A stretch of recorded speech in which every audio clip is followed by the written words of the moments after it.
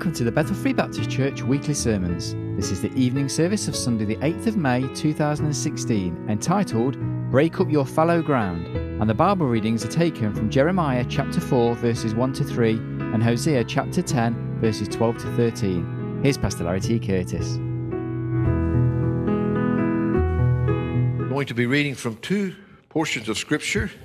First of all, in Jeremiah chapter 4.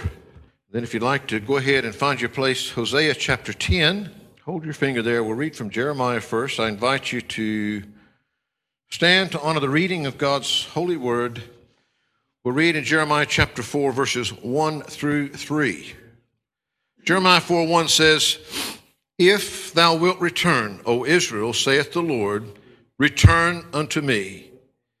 And if thou wilt put away thine abominations out of my sight, then shalt thou not remove. And thou shalt swear, the Lord liveth in truth, in judgment, and in righteousness. And the nations shall bless themselves in him, and in him shall they glory. For thus saith the Lord to the men of Judah and Jerusalem, break up your fallow ground, and sow not among thorns. Then in Hosea, the prophet Hosea writes in Hosea chapter 10, verses 12 and 13, sow to yourselves in righteousness, reap in mercy, break up your fallow ground. For it is time to seek the Lord till he come and rain righteousness upon you. Ye have plowed wickedness, ye have reaped iniquity. Ye have eaten the fruit of lies, because thou didst trust in thy way in the multitude of thy mighty men. Father, we pray now that you would just bless your word as it goes forth this evening. Father, you know that our thoughts are simple, but Lord, they're vital to your work upon this earth. We pray that you would speak to the hearts of each one here this evening as only you can. And Lord, may it all be for your glory and your honor alone. In Christ's name we pray. Amen. I don't know how many of you have ever done a lot of farming, growing vegetables, growing things that can later be used either for beauty as these flowers or for fruit to put on the table. As a young lad, I grew up, we always had a vegetable garden. So the picture here, what the Bible is doing is he's trying to take something that is really common to all of us, and he's trying to use it as a picture of a great spiritual truth that he wants us to understand.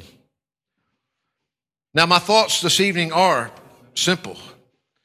As we begin to look forward to our mission conference in a few weeks' time, I was thinking upon these passages. And of course, one of the things that is very, very important when you go to sow any garden, to sow anything that you want to actually grow and to be fruitful, is the preparation of the ground before you start putting those seeds in. Well, here we find that in Jeremiah, that the Lord is speaking specifically again to the men of Judah and Jerusalem. He tells them, he begins there, that they need to return to him. They have gone away from God. And he says, you need to return to me. And when you return to me, you need to put away these abominations out of my sight, he says. There are a lot of things in their life that were an abomination to a holy God. He says, and you shall swear that the Lord lives in truth, in judgment, and in righteousness of who God is. And of course, then he goes on to say, the nations shall bless themselves in him, and in him shall they glory. Truly, I believe, as sure as I am standing here this evening, that many of the lands of this world, as we look around us today, I believe that Great Britain, I believe that the United States of America, I believe that many of the nations have been blessed as greatly as they have because of what has been sown before us. many that have gone before us, that have broken up the fallow ground and that have sown the seeds. But I'm afraid that we live in a day that there's not a lot of seeds being sown. What is the future going to bring? If the preparation work isn't done now, if the seeds aren't sown, you see, what we have today is not what we produce today. It comes from the seeds that have already sown. If you're taking notes, because I'm liable just to totally forget about it, I really had 3 points this evening to what I want us to look at in this matter of sowing and breaking up the hallowed ground. And that is, first of all, the sowing, and then comes the growing, and then comes the showing.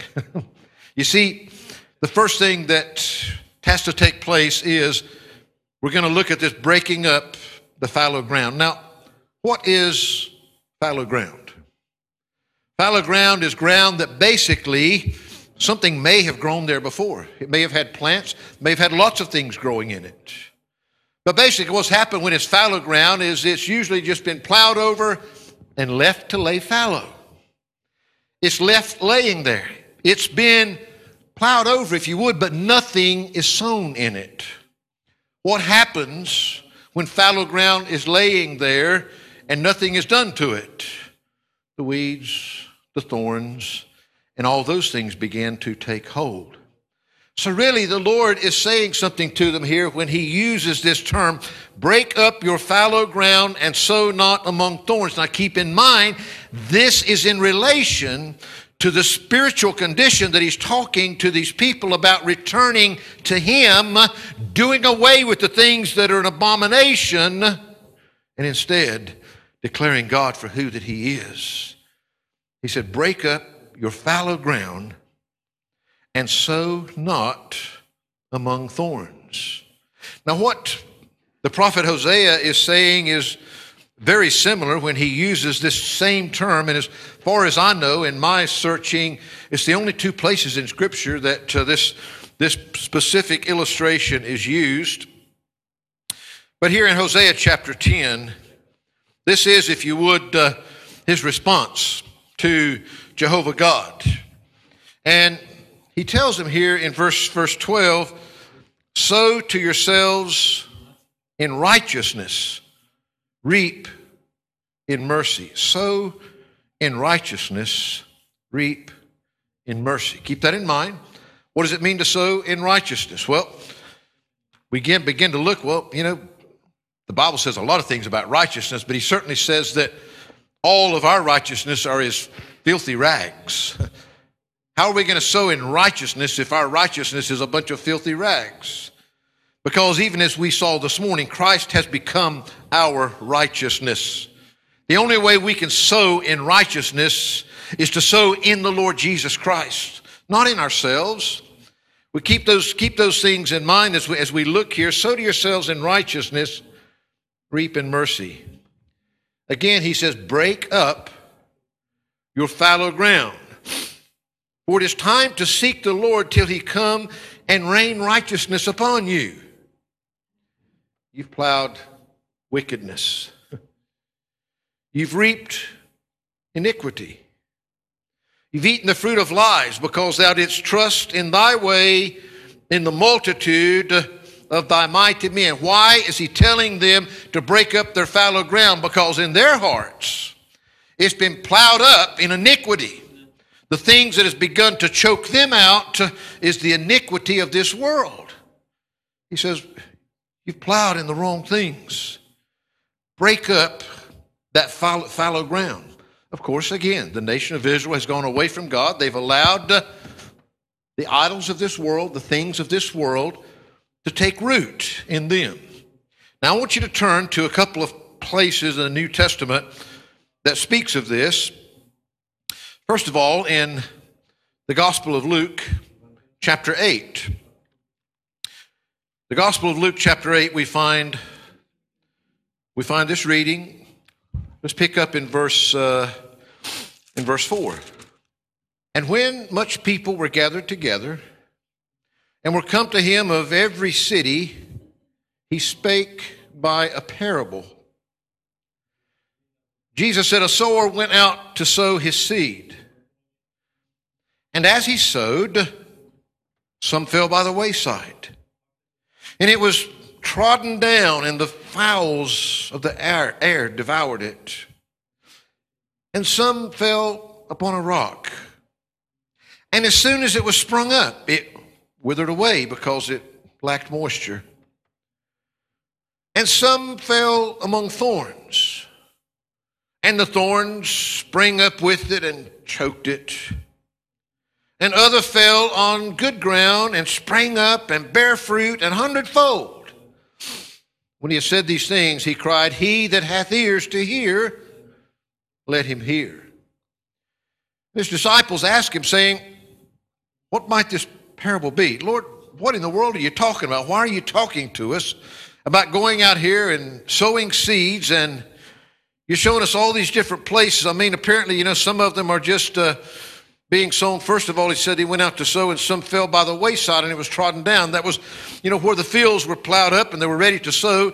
Along the side was where people walked, and that dirt would get packed down really hard, and it was like a hard, packed pathway that they walked on. He said, "You've sown seed, and some of it fell on the path, the trotting down underfoot there." And of course, he said the fowls of the air devoured it. The birds just came along and ate it up because it didn't even go into the ground. So it didn't accomplish anything. Some fell upon a rock, and as soon as it sprang up, it withered away because it lacked moisture. Where does a plant get its sustenance, its water, its moisture? From the ground. Just some of this has fell on rocky grounds. That's one thing, that when you're preparing the ground, one thing you try to do is get the rocks out of the way, because plants don't grow good in stone. They need rock. They need soil. They need the moisture from the soil. So the rocks are done away. But he said some of this seed just fell on rocky ground, and he said that it didn't last long because it wasn't being fed. It couldn't get its moisture. Some fell among thorns, and the thorns sprang up with it and choked it out. That's kind of relating back to what Jeremiah and Hosea were talking about. When he says, "Break up your fallow grounds, don't sow your seed among the thorns."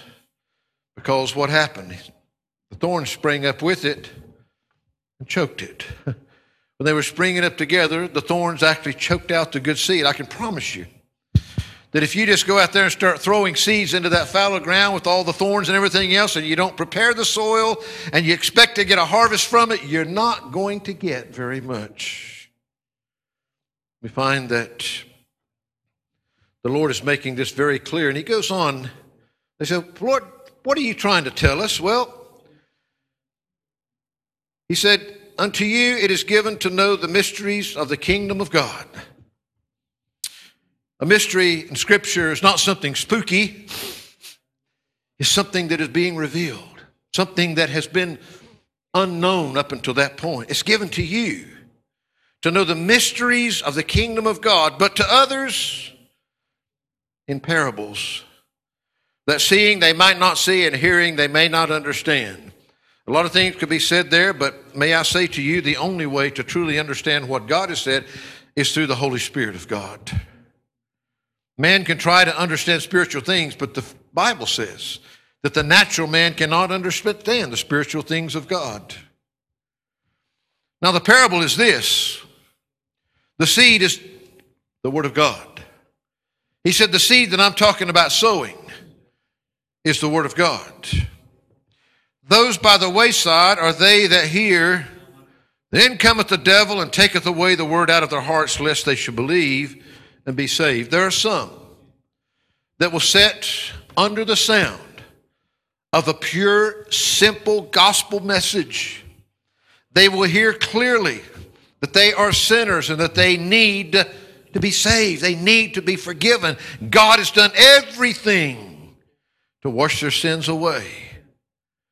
But he says, before they have the opportunity to receive that, maybe it's like we sing that closing hymn this morning, "Almost Persuaded." Maybe they almost, but they wanted to put it off to another time. But he says, sometimes God's word, the seed, he says, sometimes it will be sown into people's lives, hearts. They hear it, But then the devil takes it away out of their hearts. He puts something else there. He tells them how silly that is, or how foolish that is, or how they've got all the time in the world, how they don't need it. He doesn't care. He wants to get them away from it. It also says that they on the rock are they which, when they hear, they receive the word with joy. Boy, that is great news. God wants to save me. They receive it. But these have no root, which for a while believe and in time of temptation fall away. Now I'm going to say something here, and I don't have time to expound upon it this evening.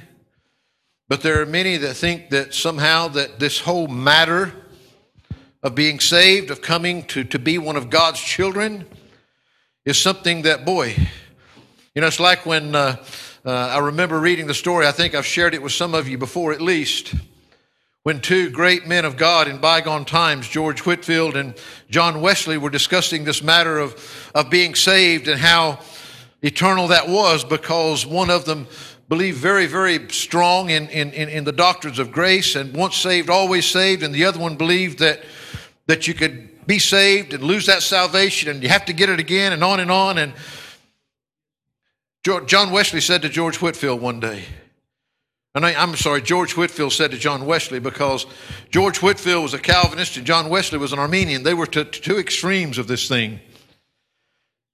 And he said to John Wesley, he said, John, he said, I believe with all my heart that you're just as saved as I am. But he said, you know the difference? He said, we'll both be in heaven together one day because God has saved us. It'd be hard to look at these men's lives and not believe that they were saved and greatly used of God. But George said, you know what the real difference is? He said, John, he said, between now and getting to heaven, he said, I'm going to have a peace that passeth all understanding. I know I'm in the hand of God. You're going to worry every morning when you wake up if you're still saved or whether you're not, if you're going to make it today or if you're not. He says the difference is the peace that I have now. Well, there's a lot of other things could be said, but I don't believe that this is people say, well, see, that means that you can have it and lose it. No, they heard the truth and they responded, but it never took root. It never got into their hearts. This is those that hear with their ears, with their head. They hear what's being said and they maybe say, yes, I want that. But they don't really, in their hearts, they don't really want to repent and turn away from their sin. They want to keep hold of the world. They want to hang on to the things of the world and at the same time be okay with God so they can someday go to heaven instead of hell. They never genuinely see themselves, because for with the heart man believeth unto righteousness, and with the mouth confession is made unto salvation. If it's going to be real, it starts here and then it comes out here. These people hear it. They think, boy, that's great. That's fantastic. You see so many people today in sowing the seed, and we warn people about this. We're not in some kind of a race to see how many people that we can get a check mark beside their names that they're saved. We're not trying to outdo the church down the street or the church anywhere by seeing how many people we can get on the roll of membership of this church. What we're trying to do is sow the good seed of God that people can genuinely be saved and born again. And when you're genuinely saved, when you're genuinely born again, it is eternal life that He gives you. We find that some of them sowed on the rock. They heard it. They thought it was good. They responded, but it didn't last because it did not take root. And that which fell among thorns are they which, when they've heard, they go forth and are choked with cares and riches and pleasures of this life and bring no fruit to perfection. This one's kind of questionable, and sometimes these parables we can see different things there. But I kind of see this one as maybe the Christian that maybe it does take root, but they're amongst the thorns. They're still there. They allow the cares of this world, the things of this world, to keep them from ever producing any fruit. That's what he says here. They're choked with cares and riches and pleasures of this life and bring no fruit to perfection. Their lives never amount to anything. We find that verse 15 is the important, this is what we're aiming for. But that on the good ground are they which in an honest and good heart, having heard the word, keep it and bring forth fruit with patience. Their lives are changed. They are fruitful for the Lord. You see, people can be in all kinds of conditions of spiritual, and whether you see all of these the same, Jesus is trying to explain to them that people respond in a lot of different ways. Break up your fallow ground. You see, if we're going to go out there and sow seed, it takes work to break up the fallow ground. I want to tell you, it's hard work. You sweat when you're out there. You go out there, it doesn't just happen by itself. He said, don't just go out there and throw your seeds on that fallow ground. It may have been plowed and prepared at some time, but it's been left and nothing's been done to it. And the weeds and the thorns and everything have taken over. Break up your fallow ground. Don't sow amongst the thorns. I liken this to sometimes when we are sowing the seed, the Word of God, for people to find place in their hearts for it. You know, we can go out and we can say something that's very true. I could go up to Brother Steve and him not be a Christian, him be a lost person. I say, buddy, you're going to hell. You're going to burn forever. And I mean, I could just really pour it on and I could tell him that. I doubt if he's going to respond very positively to that, but I'm telling him the truth. If he's lost, he is going to go to hell. He is going to burn forever. But I don't think that's the way to break up the fallow ground, to sow the Word of God in his heart. That doesn't mean that we shy away from the truth. There's a time when we need to preach heaven sweet and hell hot. People need to understand the consequences of their choices. But I'm saying so many times what we're trying to do is people, they are choked. What did he say about those thorns? They just they choke everything out. People are so choked up with the cares of this world. We're out there just trying to sow the seeds with them, and we've never taken the time to break up that fallow ground. Maybe it's had some preparation before. You know, we got to take time with people. Do we really care about people? We got to genuinely be willing. You don't just go out there and grow a garden by just going and throwing a bunch of seed out and hoping it takes place. Break up your fallow ground. Don't just sow it amongst the thorns, amongst the cares of this world that'll choke it out. We need to see that souls are prepared. Now, it's a hard thing for us sometimes because, in fact, we can't save anybody. We'll see in that. All we're talking about right now, though, is sowing the seed. Sowing the seed. We find that I began to think, of course, remember here, he's using this same term when he's talking about the nation of Israel coming back to him. Because just as surely as when Jesus is using it in sowing the seed in the world that people can be saved, we find that here it was for the nation of Israel to return, that they had all the wrong things in their heart, that they had plowed all the wrong things. In other words, the world had become too much a part of their life. They were no longer separated unto God. He said they needed to break up that fallow ground. Now, if ancient Israel had this much unfruitful fallow ground in their lives, what about Christians today? Are we not even more at fault? We have the complete Word of God that they didn't have.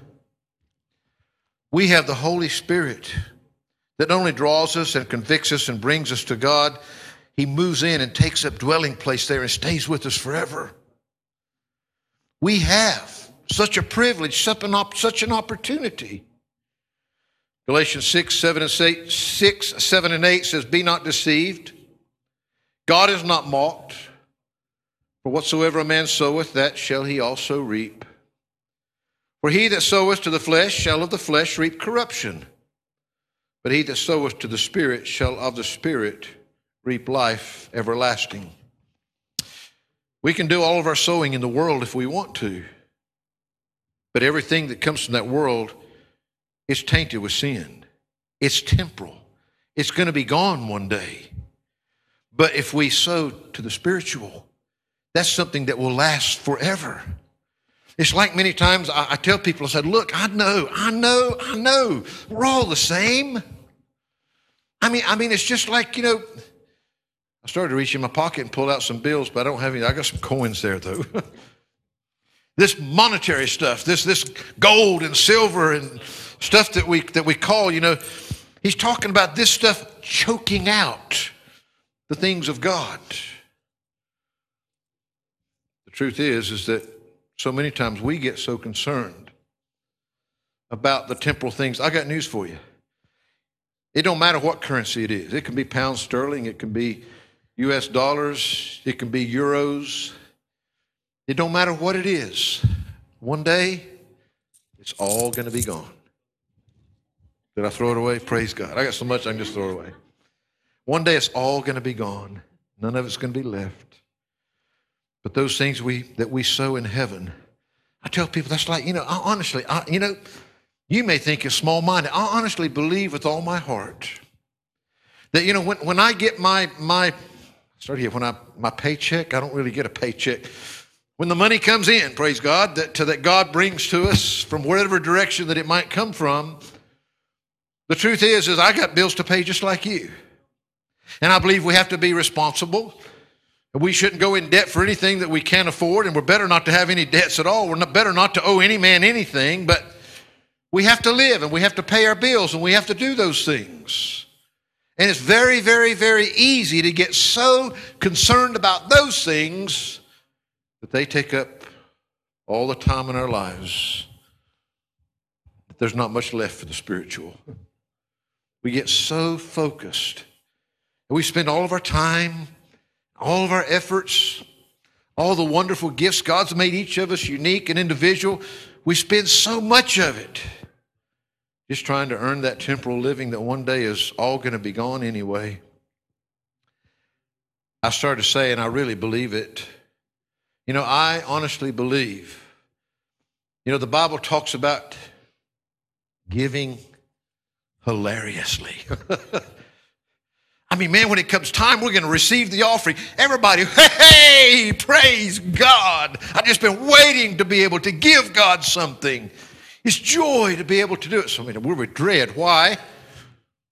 Because that means too much to us. That means more to us in this life. We're afraid to let go. Can I pay my bills? Can I do this? Can I do that? Now, I'm not one of these. I'm sorry. You're looking for a prosperity preacher that tells you put this in here and praise God, you're going to all be rich and you're going to have your mansion and you're going to all drive Mercedes and you're never going to have to want for anything. You're in the wrong place tonight. But I believe this with all my heart. My God shall supply all your needs according to his riches in glory by Christ Jesus. When you got Jesus Christ, you've got everything. You don't have to worry about the money. Don't spend your whole life with all those things choking it out. Break up your fallow ground. Let the seeds be sown there that'll bring forth fruit, that'll accomplish something for eternity, not just for this life. The sowing is so important. There's so many things we could look at there, but I don't have time for it. 1 Corinthians chapter 3. I want to talk to you just a second about the growing. You see, we do the work. We break up that fallow ground. We're being willing to get out there to work, to spend time for the Lord. People are not just going to come to Christ and become a Christian because you hand them a tract. They're not even going to do it because you one time tell them about Jesus. Praise God if you tell them about Jesus. Praise God if you give them a tract. But I'm saying that he's saying to us here, Christians, we need to break up your fallow ground. He said, we need to break up the fallow ground in our hearts first. If the seed, the Word of God, is going to take place in our hearts, it's got to take place here if it's going to take place in anybody else's life out there. God can't use us if we're just a bunch of old thorns and thistles. I know that sometimes Christians look like they're a bunch of thorns and thistles, or that they got a bunch of thorns and thistles sticking in them. But we need to break up our fallow ground. We need God's Word. We need the spiritual things to take priority in our lives. so that then we can be used of God out there.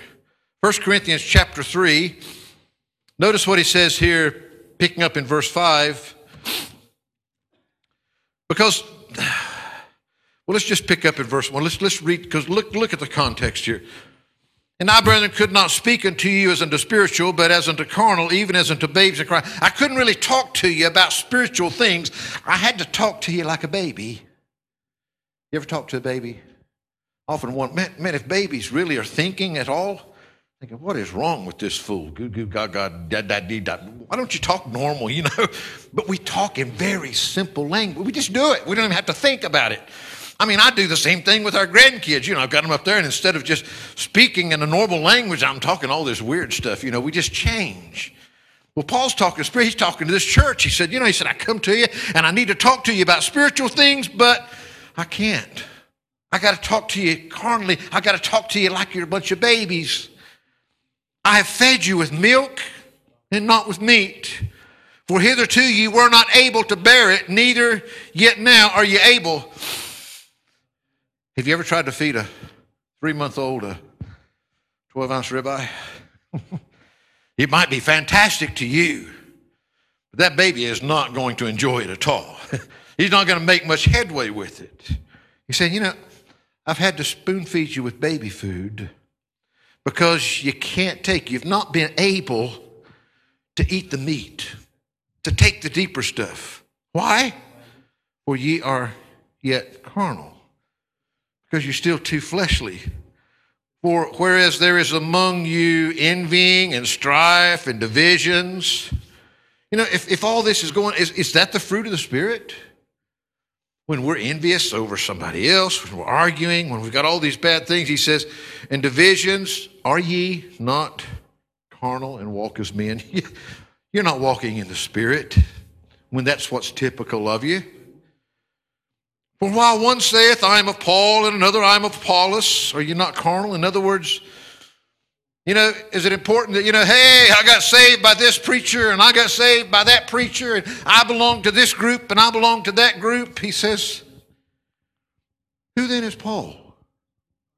Who is Apollos?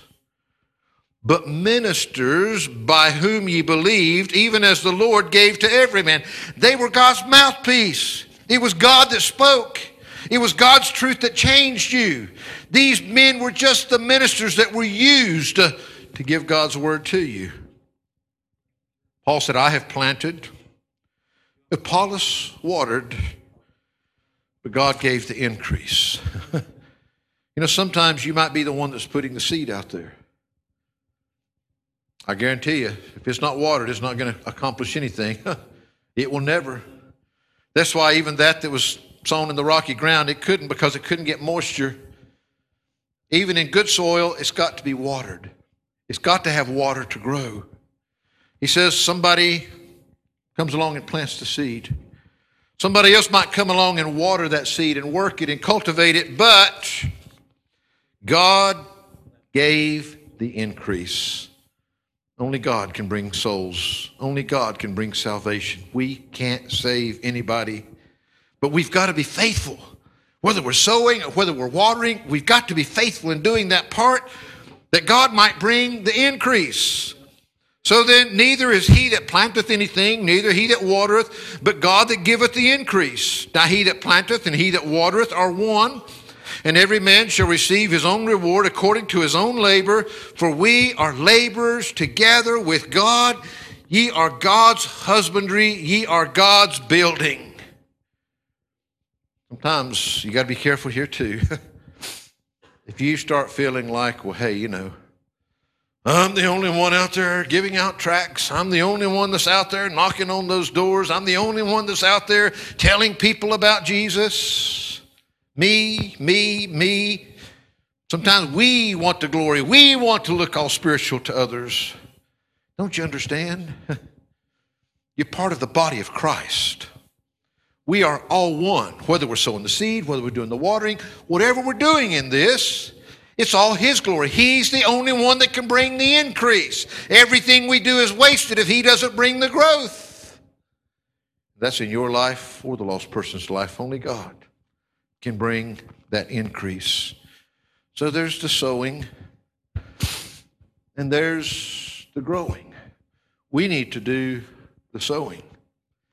God does the growing. And then there's the showing. I thought about this. Now, we were talking a while ago about, whatever a man sows, that's what he reaps. That's what he gets in return. It's like sometimes, I've tried a few times, not very successfully, because I promise you, I've got a few things to learn, but England is not the best place when you need sunshine for things to grow. Some things grow great if you need a lot of water and not a whole lot of sunshine. I've tried to grow, now over here I grow tomato plants. And if I grow tomato plants, I reap tomatoes.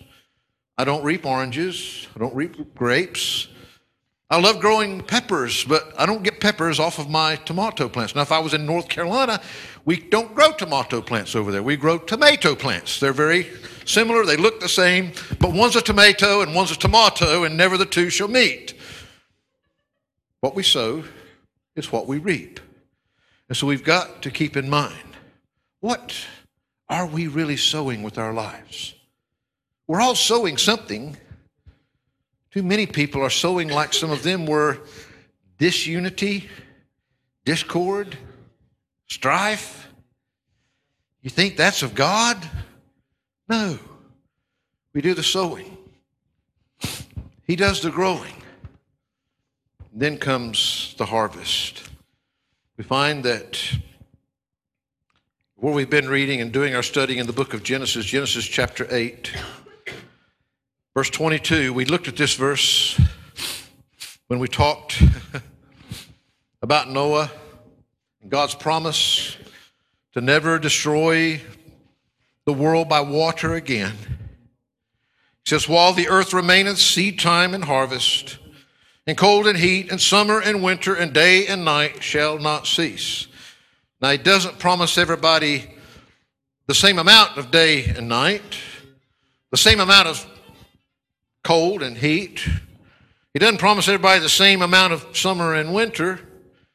We're really blessed in this country too, because some days we can get all the seasons in one day. We've had some of those lately, but they're going to keep coming, and they're going to keep there. And of course, as he began there, seed time and harvest, planting things and growing things. If you turn into the New Testament, into the Gospel of Matthew chapter 9, a very important principle here that we should keep in mind. Matthew chapter 9, verse 37 and 38. We talked earlier about the importance, the importance of prayer in everything that we do. We just want to head out sometimes. I'm going to go do this and do that.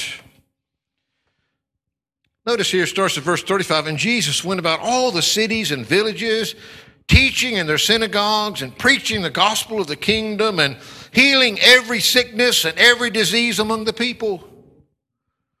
But when he saw the multitude, he was moved with compassion on them, because they fainted and were scattered abroad as sheep having no shepherd.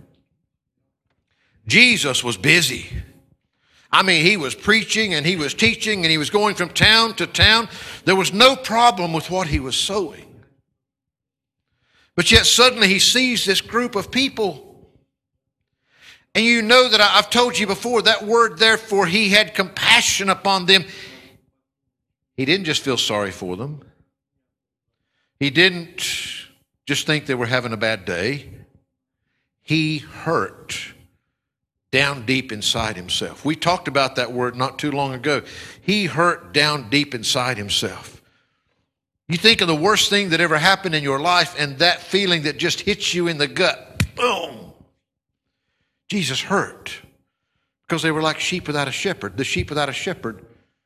If you got the sheep out there and they have a shepherd, no one, they start wandering off everywhere, and then they're in danger of the wolves and the lions and all these, because the sheep can't protect itself against all these vicious things. He saw these people like that, and what was his response to that? Then saith he unto his disciples, the harvest truly is plenteous. Look at all of them. The harvest truly is plenteous, but the laborers are few. I wish that we could truly grasp what Jesus was saying there. You see, we talk about how bad the world is and how tough it is and how nobody wants to listen to us and how hard it is to witness and all. May I say to you, the harvest is plenteous. They need the gospel like never before.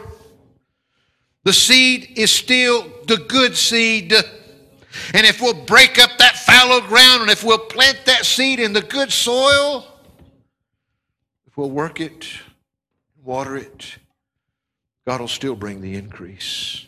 He will. But he says, pray ye therefore the Lord of the harvest. He's the Lord of the harvest, that he will send forth laborers into his harvest. Does it really matter to us? Does it really matter? I'm going to ask you a very hard question right now. Does it matter to you that your mom or your dad are not ready to face God? Does it matter to you that your husband or your wife, your brother or your sister? Does it matter to you that your children, that your nephews, that your nieces? Does it matter to you that the people, the family, and the friends that mean the most to you in this world, does it matter that they're not ready to face God? We say it matters. May I say to you that we get so involved in the world and so choked down by the cares of this world that it honestly doesn't matter. We don't hurt like Jesus did when we look and see the desperate situation that they're in. When was the last time that we prayed earnestly, God, please, these people need to be saved? Because we feel it inside. The effectual, fervent prayer of a righteous man availeth much. When was the last time that your heart was broken for those people that you care about that are not saved? I'm not saying that to be mean. I'm just saying, folks, we got to do just like Jeremiah, just like Hosea was saying. We need to wake up. We need to break up our fallow ground. We need to sow the seeds, the good seeds, in their hearts. We find that if you turn over just a few pages in your Bible to the Gospel of John, and this will be my last verse this evening. Gospel of John, chapter 4. Word of God says this, beginning in verse 34. Jesus, again speaking, Jesus saith unto them, my meat is to do the will of him that sent me and to finish his work. Jesus, the Son of God, said that he was there to finish the work that God the Father had sent him to do, to finish that work. Say not ye, there are yet 4 months, and then cometh the harvest? Behold, I say unto you, lift up your eyes and look on the fields, for they are white, already to harvest. We may look, we may say it's not time to harvest, it's not going to happen now. Look around us, we don't see it. Jesus said, don't say that it's 4 months yet. Lift up your eyes and look on the fields, for they are white, already to harvest. He that reapeth receiveth wages and gathereth fruit unto life eternal, that both he that soweth and he that reapeth may rejoice together. And herein is that saying true. One soweth, and another reapeth. I sent you to reap that whereon ye bestowed no labor. Other men labored, and ye are entered into their labors. Can I say to you that it's like I can honestly say that my love for God and his will and my love for the lost is such, I don't have a jealous bone in my body. The greatest preachers that we could ever get to come behind that pulpit that can do a better job than me, praise God, let's get them in here. I'm not jealous. We're all doing the work of God. God knew what he was getting when he got me, and he knew what he was getting when he got you. He didn't call you to be like anybody else, to do it like anybody else. He called you to do what He wants you to do, where He wants you to do it. I don't have to preach like anybody else.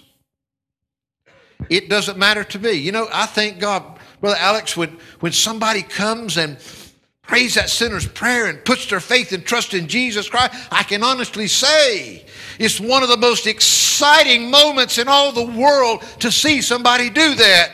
But I'm not foolish enough to think if it happened to be me that was there when they prayed that prayer, me or somebody else preaching the sermon, me or somebody else that was witnessing to them, that was telling them how to be saved, don't ever get so foolish as to think that somehow you did it. No. We want to be instruments that God can do it. He's the only one that can do it. And yes, sometimes we look and we think, you know, it's just not ready. We can't do anything. There's always those that can be harvested. Lift up your eyes and look on the fields. They're white already to harvest. There's so many today. I'm just saying, folks, you know, you, whoever you are, whatever your age, whatever your mentality, whatever your language, whatever your background, whatever, God can use you. Might be to sow, might be to water, might be to reap.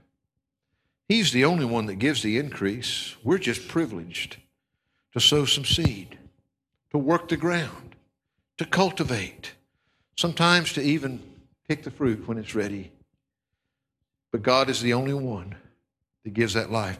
And you know, if you're here this evening, I wish if there was words that I could preach, if there was something that I could do to get you to understand, if you don't know Jesus Christ as your Lord and Savior, there is nothing on the face of this earth that's more important than that. Right here, right now, this evening, we find that maybe you're here and you are saved. I want to remind you, God is telling us, just like He did the nation of Israel, break up that fallow ground. Maybe it's been plowed. Maybe it's had harvest before. Maybe things have happened, but maybe it's just laying dormant. A field that's laying dormant, nothing is growing, and maybe the weeds and the thorns are starting to take hold, the cares of this world, the worries of this world. He said, break up your fallow ground. Break it up. Don't sow amongst the thorns. Get rid of all those things. Get rid of those worldly things out of your life. Come to Him and acknowledge God for who He is and give Him your life and let Him use your life. He will use you. Sometimes we're afraid to pray for God to send forth laborers into the harvest, because He might come and say, Alex, I want you in Africa. Tibby, I want you up in Antarctica. They need somebody up there. Steve, God wants you in Israel. You felt that call before. Sometimes we're worried. Don't be worried about where God's going to put you. I can promise you. He put me in Birmingham. Amen. Wherever God puts you, that's the best place to be. It's the place you'll be happy. Doesn't matter about geography. It matters about whether you're in the center of His will. God wants to use you. Jesus came to finish the work of God. His purpose was always to seek and to save sinners. He's left you and He said, greater works than these shall you do, because I go unto the Father. Because I'm sending another. Another. That Paracletus, that one to come alongside, that one to literally dwell within you. You see, the work of Christ can take place in your life. I don't care who you are. But maybe you need to break up that fallow ground. Get rid of those thorns, those weeds, those things that have been taking possession of your life. Get rid of them so that the good seed can take seed in your heart. And then God can use you to sow that seed in others' hearts out there. Father, I wish I knew what could be said, Lord, that would get the message across even with the clarity that you gave it to my heart. Lord, I don't care who we are, how long we've been saved. I pray that we wouldn't be like the church at Corinth that still needed to be fed with baby food. Lord, help us. Help us. Help us to break up the fallow ground in our hearts, that the good seed can go in there, that we can grow and become more mature and be able to be used of you, and that it's the Spirit, not that our hearts are plowed up with the iniquities and that the fruits that's coming forth is the envy and the strife and all of these things, but God, help it to be the fruit of the Spirit that's coming out of us. Help us not to sow to the temporal things of this world, but to sow to the spiritual things of eternity. God, we're just human people that sure mess things up a lot. But I pray that you could just take better control of our lives. We don't want to do anything that anybody can look at us. God forbid that we would ever desire that. But we want to be able to be used of you, that you might be glorified, that you might be honored, that you can give the increase that you want to give. We give you all the praise for it. In Christ's name we pray. Amen.